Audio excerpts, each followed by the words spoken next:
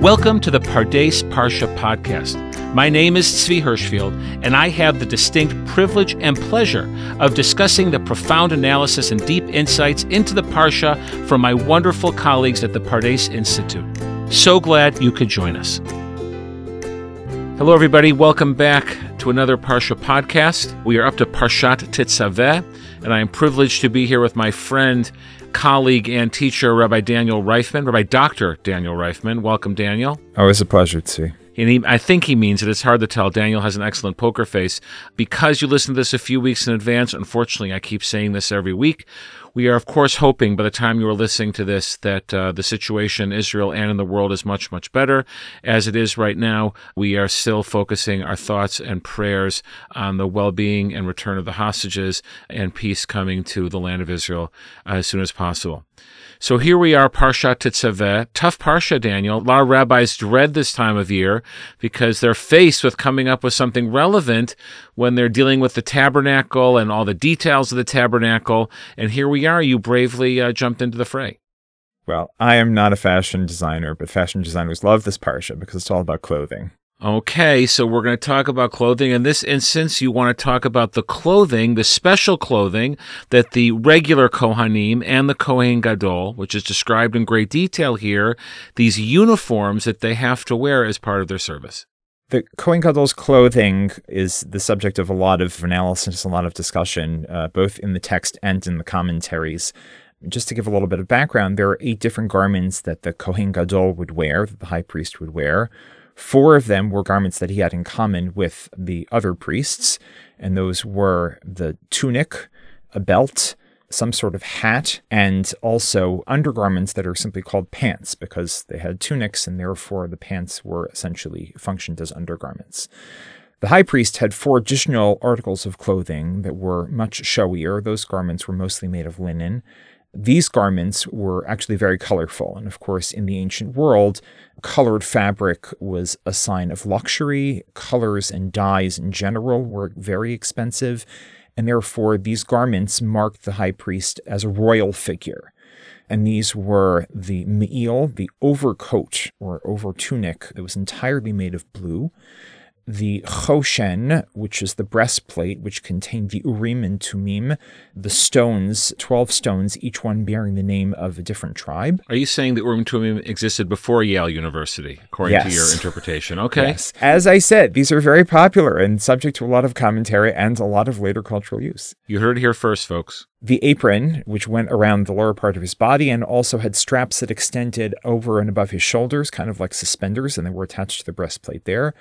And finally, the tzitz, which was the plate on his forehead. Like a tiara, I'm imagining. Essentially. And on that was carved the words Kodesh LaHashem, sacred to God. Okay, so for those of us at home, perhaps, who sometimes think that shouldn't religion be the opposite, right? That all this focus on externalities and the pageantry of the whole thing. And I imagine some people look at this and feel like, where's the religious message in this, right? God knows what we look like without our clothes on. And why would it matter so much to the experience of the tabernacle that the priests wear these very detailed, specific uniforms? Well, first of all, we are human. And anybody visiting the tabernacle or the temple needed to be impressed, right? You can say, oh, God understands, where we are deep inside and who cares about externality. But the bottom line is we are who we are. We care about pageantry. We care about how things look. And therefore, it's important that the Kohen Gadol and the priests in general not only be respectable, but be respected figures. And therefore, these clothes were designed to create the impression that these are special figures, that these are figures worthy of honor and reverence. And of course, the Kohen Gadol needed to be a kind of majestic figure. He had special tasks for the entire nation. He was, in a sense, carrying the weight of the nation on his shoulders when he went about his work in the temple or in the tabernacle. And therefore, he needed to look the part. So let's talk a little bit. Obviously, this whole idea of the clothes make the man, we can't help that expression just pops into our minds. And I believe, according to the sages, a Kohen who wasn't wearing the proper clothing couldn't serve. Didn't matter who his father was, didn't matter how great he was, didn't matter how wise. Without the proper clothing, he quite literally could not do his job in the tabernacle or in the temple. And maybe you could help us or walk us through a little bit how you understand the significance of these pieces of clothing. What are they trying to teach us? What are they trying to evoke in us? The pieces of clothing get a lot of analysis, as I said, both in terms of their physical manifestation, how exactly they were supposed to be made, and also, of course, what they represent. And there are kind of clues to this in the text. For example, the me'il, the overcoat, there's a lot of emphasis on the upper hem of the coat that was not supposed to be torn and therefore was supposed to be doubled over in order that it wouldn't tear. And also it had bells along the bottom hem, which would tinkle when the Kohen Gadol would walk. When it describes the bells, it talks about the sound, the kol, literally the voice of the Kohen as he would walk through the temple. And when it talks about the upper hem, it calls it the safa, literally the lip. Those two terms suggest to the sages that there's some element of the me'il, some element of this overcoat that was meant to atone for sins that had to do with speech. That was kind of the significance of the me'il. So it's not just an overgarment, it also represents something. It also signifies something about the Kohen Gadol's job, which is in part to atone for our sins. So the Kohen Gadol, or the Kohanim in general, you're saying, is part of what they are doing, right? They're not representing themselves. They are in some foundational way meant to represent all of us in doing what they're doing. How does their clothing, do you think, help them achieve that goal of embodying, if you will, maybe that's the right term to use even, this idea that they are acting on our behalf? Well, so we mentioned before that the breastplate has the 12 stones, one for each tribe. On the Kohen Gadol's shoulders, on the straps of the apron, that, as we said before, went over his shoulders like suspenders, there were also stones with names of 6 tribes on each shoulder. And when the text talks about those stones, the Avnei Miluim, it talks about them and says that the Zikaron of Bnei Israel, the name or the remembrance or the identity even of the Jewish people, goes with the Kohen Gadol as he goes about the service. And of course, once a year, he would go into the Holy of Holies, the holiest place in the temple, and he would literally carry the names, the identities of the entire Jewish people on his shoulders. And therefore, when we talk about the clothes make the man, in this sense, the clothes really are making him more than a normal person. They're turning him into somebody who is the embodiment of the entire Jewish people in as literal a sense as we can talk about. You know, it's interesting because normally when we get all dressed up, we want to call attention to ourselves. And here you're suggesting is the Kohen Gadol, or any Kohen, gets all dressed up precisely to not call attention to himself as an individual, but to, in a way, subsume his personal identity under this larger rubric of being a representative of everyone. That might be overstating the case a little too much. I don't think we have to say that the Kohen Gadol completely loses his sense of self. And we can maybe come back to this later when we think about the contemporary relevance of this. After all, even when somebody dresses up, they still are who they are. At the same time, yes, there is some sense in which he is putting on another identity and certainly becoming a different version of himself, right? We hope, we assume that the Kohen Gadol was worthy of this task, but until he had donned the clothing, he really wasn't the man who he became. And when he actually donned the clothing and was actually fit to do the service that he was designated for. Whose job fundamentally on Yom Kippur and other times is to represent us. Like you said, our names are literally sewn into his clothing, that he has to embody us, represent us, do these things on our behalf as opposed to an individual. Yeah. As the text describes the Chavod L'Tifa'aret, you have that sense that he really has become a different person, that he has become worthy of this role in a way that he was not before. It's not simply that he looks the part, it's now that he is somebody else. So I have 2 directions I want to go with you. One is what you're suggesting, if I understand it correctly, is clothing being more than representing something I already am, but actually having a transformative effect when I put it on or when I wear it. And I also want to get us to talk a little bit about other famous scenes of clothing in the Bible and how you think the clothing of the priests here might represent those other places. So you get to choose which order you want to go in. Let's go for the second one first.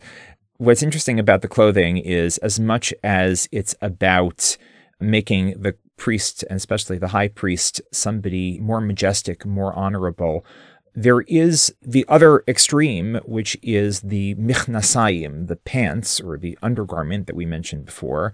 And here, too, there's a special function that it mentions for the Michnasayim. It says they are lechasot b'sar erva, to cover the nakedness of the priest or the high priest. And we don't usually think about the function of our clothing as covering our nakedness. But of course, in the olden days, they wore a tunic and they weren't wearing undergarments. They were exposed in a certain way. We see concern about exposure in this way elsewhere when it describes the temple service. For example, when it says not to have stairs that go up to the altar, because then as the Kohen is lifting his leg, he exposes more of his lower body. But that was the function of the Michnasayim, to literally cover their nakedness, to cover their genitals. This links the high priest's garments back to, as you said, another famous garment in the Torah, which is the first garment that human beings wear. When Adam and Eve leave the Garden of Eden, God gives them particular clothing. And that connection of the lechasot b'sar erva, to cover their nakedness, I think is a reference back to those clothes, and a hook that the Midrash uses to connect the clothes of the Kohen Gadol to the clothes that God gifts to Adam and Chava when they leave the garden. The upgrade from the leaves, right? They cover themselves with leaves, and God, as maybe the first tailor in Jewish history or human history, offers them an upgrade and gives them clothing. Yeah. When you think about actually why they put the leaves on in the first place, right? Originally, the text tells us they were naked and they were not embarrassed of their nakedness. And then they eat from the tree of knowledge. Suddenly they become aware of their own bodies and also aware of God in a way that they weren't before. They're ashamed of their sin. They're ashamed of their nakedness. And they cover themselves with these fig leaves. It's interesting how the text describes it. Vayit peru alei teina. They sew fig leaves, try to sew fig leaves, and they tear apart. The fig leaves almost represent the kind of flimsy excuses they give when God confronts them about what they've done. Yeah, that double meaning of when we say use a fig leaf to cover it, it's both the sense that you can't cover it. It's uncoverable, at least by you. There you go. God says, what have you done? And of course, they have no answer, and God expels them from the garden. But when God expels them from the garden, he gives them a gift, which is, as the text says, kotnot or, literally tunics of leather. The Midrashim do some interesting things with those kotnot or. Some Midrashim play off the word or, meaning leather, ayin vav resh, and read it as or aleph vav resh, meaning light. That these are somehow radiant garments that God has given them. But another Midrash takes it literally and says kotnot or is literally leather clothes. And to me, that's very resonant, because what is leather? Leather is a kind of second skin. If man and woman have become embarrassed of their nakedness, God gives them leather clothes as a kind of second skin to reclaim their sense of self and their lack of shame at who they are. Which is, again, interesting. Clothes that cover, often we would think like it's hiding something. And yet the Torah seems to be saying, no, it's the opposite. It's enabling you really to go forward and be public and overcome this instinctive shame that we have on some level of our physicality, our sexuality, that the covering isn't about hiding, it's actually enabling. And in this case, the clothing essentially becomes part of who they are. It becomes essentially, as we said, a second skin in a way that enables them to continue forward and not be continually traumatized by what they've done. The Midrash then takes this forward, and actually there are a number of Midrashic traditions that describe what happens to the kotnot or and how they're handed down from generation to generation through history. All of the Midrashic traditions converge at the next moment when clothing shows up in the biblical text, which is when Yaakov goes in to see Yitzchak, his father, and deceive him, actually, to get the blessing that was supposed to be given to his brother Esav. When Yaakov does that, Yaakov's mother dresses him in Bigdei Esav hachamudot, his special, I'm not even sure how to translate chamudot, desirable or Esav's special, distinctive. His ball gown, whatever the equivalent would be, right? His fanciest tux. Yaakov goes in dressed in Esav's clothes. He goes to hug Yitzchak and to kiss him. Yitzchak smells the clothes. Yitzchak says, Reach b'ni kereach hasadeh asher bercho Hashem. He says it smells like the scent of the field. And what is the scent of the field? According to the Midrash, the field is Gan Eden. He's smelling the scent of Gan Eden. Essentially saying that these are the clothes that God gave to Adam and Chava when they left Gan Eden. The traditions continue, and the clothes are handed down through more generations, and eventually, in some sense, of course not in a literal sense, since the high priest's clothing are made of something else entirely, these clothes or kind of remanifest in the clothes of the Kohen Gadol. It's interesting. In both instances, clothes quite literally cover something, right? They cover nakedness in Adam and Chava, and I think you also said cover their shame. And now in the second story you mentioned, they cover up Yaakov's identity, right? It allows him to become somebody else. So the transformative effect of clothing as a cover is extremely powerful here. Covering can mean a number of things. It's interesting that you mentioned, I hadn't actually thought of that in terms of Yaakov, that they cover his identity and turn him into something else. And in fact, if we were to analyze that story, we could talk about the way that Yaakov is transformed by that episode, even though he's sinning in going in and lying to his father. In some sense, he's transformed, and it's the beginning of a long process of transformation on Yaakov's part. But when we think about the transformation for the Kohen Gadol and the way that they're covering up, it evokes the word kapara. Kapara literally means to cover up, but also to atone. And if the Kohen Gadol's job is to atone for the sins of the Jewish people, then the clothes are essentially helping him serve that function. The clothes initially covered up, atoned for the sin of Adam and Chava. In some sense, the gift of the Kotnot Or that God gives to Adam and Chava is the gift of kapara or tshuva, the ability to go back and be who you were, or some version of who you were before the sin. Or maybe even a version of you aspire to be. I can't help but think there's an element of costume here, that the covering of some aspect of ourselves, it's not a falsehood. It's not like I'm play acting. It actually enables me to become this other person that I need to become, that Adam and Chava have to become human beings that can go forward in the world and not be stuck in their own shame. Yaakov has to become not Esav, but maybe adopt some Esav-like features if he's going to then lead the Jewish people.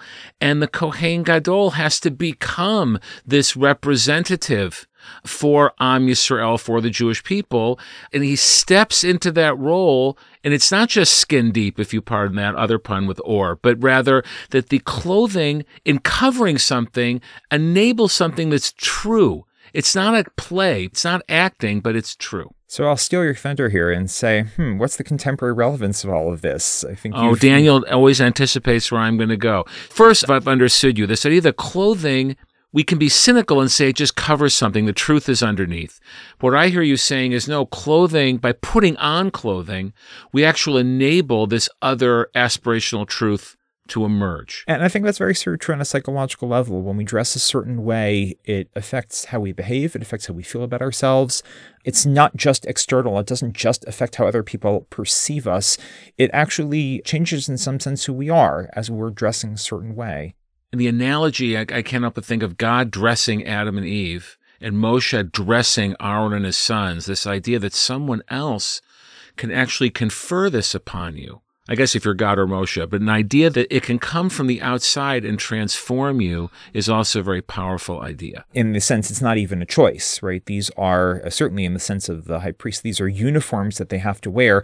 They're tasks that they have been given rather than having been chosen, and yet they are still transformed. I can't help but think of the soldier. Of course, these days it's hard not to think of soldiers, that they put on that uniform.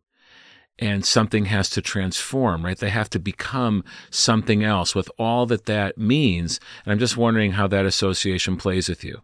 It's interesting that you talk about that. I escorted my daughter off. She went back to her base this morning and was talking about her uniform. I had her look, Abba. I said, "You look fine." Everybody in uniform looks fine. I can't believe you answered honestly. I feel like that's just mistake one in the Abba guidebook, but go ahead. I think soldiers are, certainly she, as a relatively new soldier, is very self-conscious about how she looks in uniform, and especially how she looks in uniform off base. On base, everybody's in uniform, and therefore you don't really think about it. It's when you're off base, when you're traveling to your base, where you are actually required to wear every piece of it.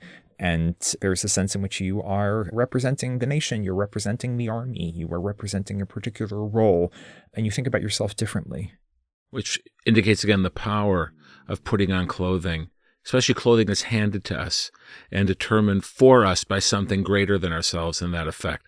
So Of course, now I'm going to come back to the question that you tried to ask me, but I'm going to ask you because that's my privilege because I get to host. And that's the contemporary issue of clothing and uniforms. And I'm going to weight my question in a particular direction.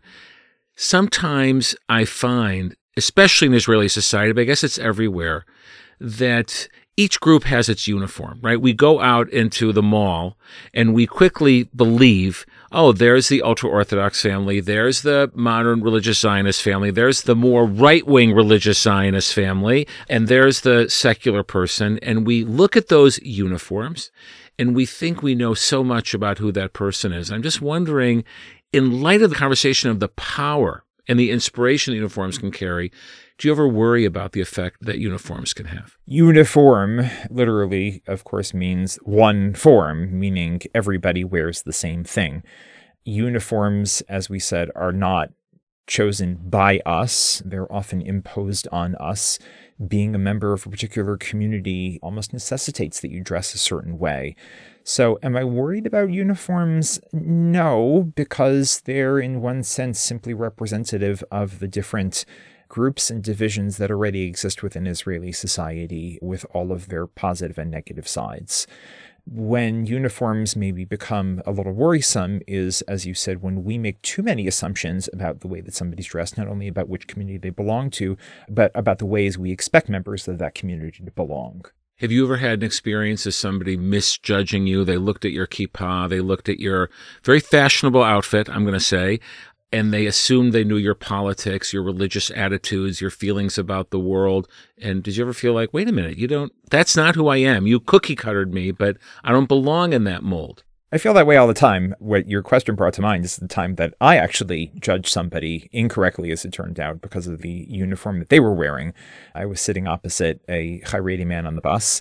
There was a woman standing between us, an elderly woman who I assumed wanted to sit down. I looked away for a moment, and when I looked back, the Haredi man had his hat on an open seat.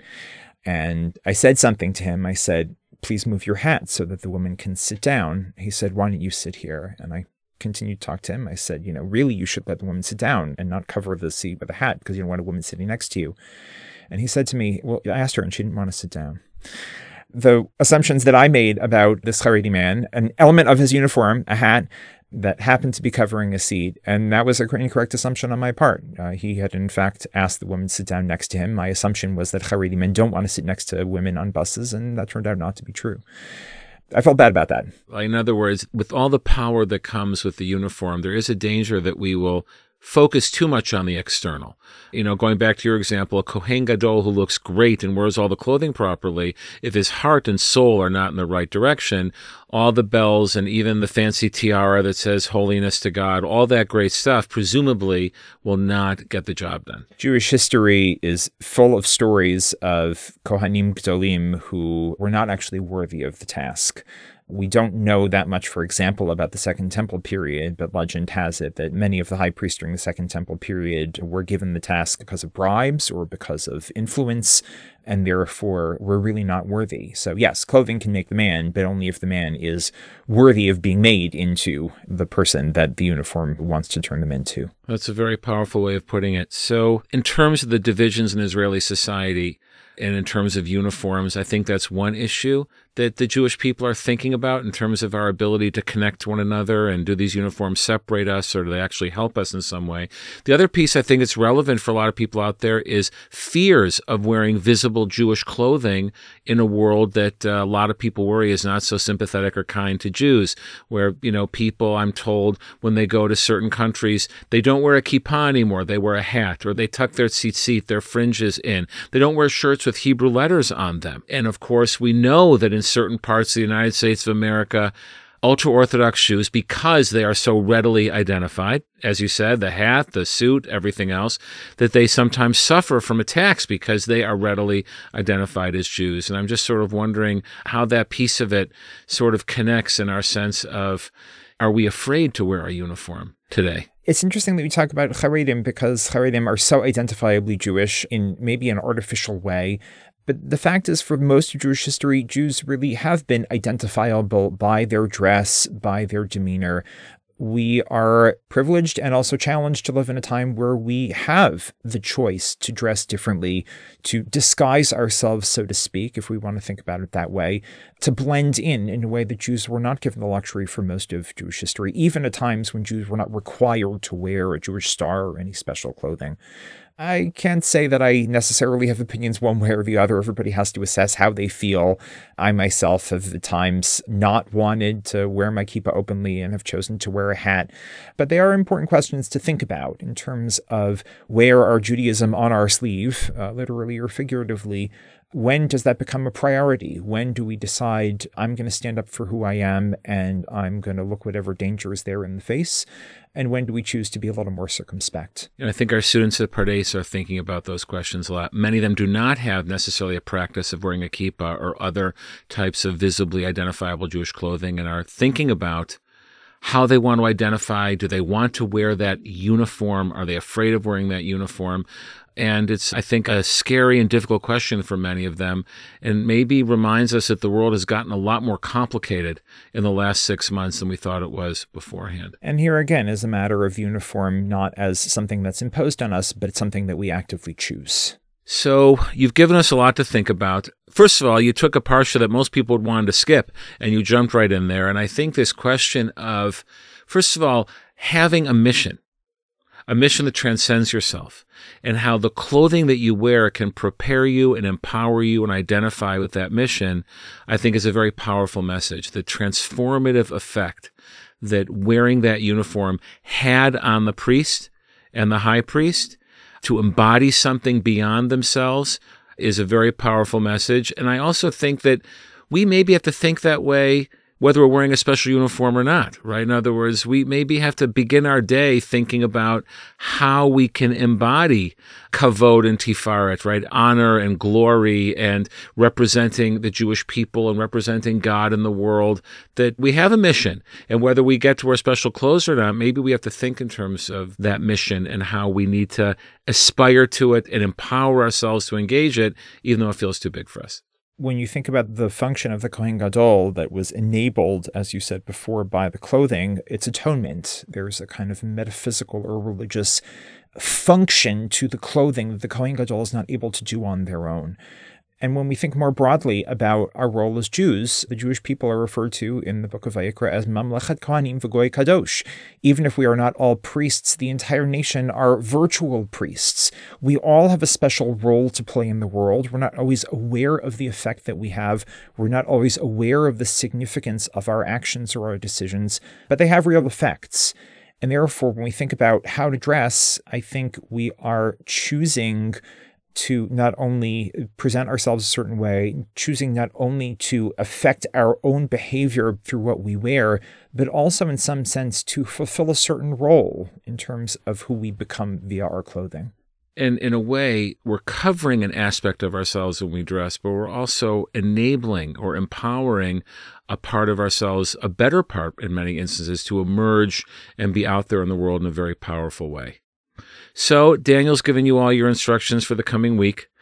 Think carefully how you want to present yourself to the world and how you want to act in the world. And when you get dressed in the morning, imagine you are putting on that uniform of goodness, kindness, awareness of others, care about the world, whatever, holiness. We come up with a very nice list, and dress yourself for that, and don't let your thoughts of how you're not good enough and the shameful thing you did yesterday or the day before, or I lost my temper the other day, how am I going to be that person? You can be that person. The Kohen, I guess, had to experience every day they put on their priestly clothing, they had to believe they could be that person and have that person emerge on behalf of the Jewish people. So Daniel, thank you very, very much for your time and your wisdom. Thank you, Tzvi, for your insight and your very careful prompting. Yes, I was careful. So on that note, again, we pray that by the time you hear this, the hostages will be released and there will be peace in the land of Israel. And we wish all of you who are listening a wonderful, peaceful Shabbat. Thank you for listening. Thank you for tuning in to the Pardes Parsha podcast, recorded here at Nomi Studios in Jerusalem. We hope you enjoyed this week's episode and gained some new insights and perspectives on the Torah portion. Don't forget to subscribe to our podcast on your favorite streaming platform and leave us a 5-star review if you enjoyed the episode. Your feedback helps us reach more people with these important conversations. Thanks again for listening, and we look forward to exploring the Torah with you again next week on the Pardes Parsha podcast. Shabbat Shalom.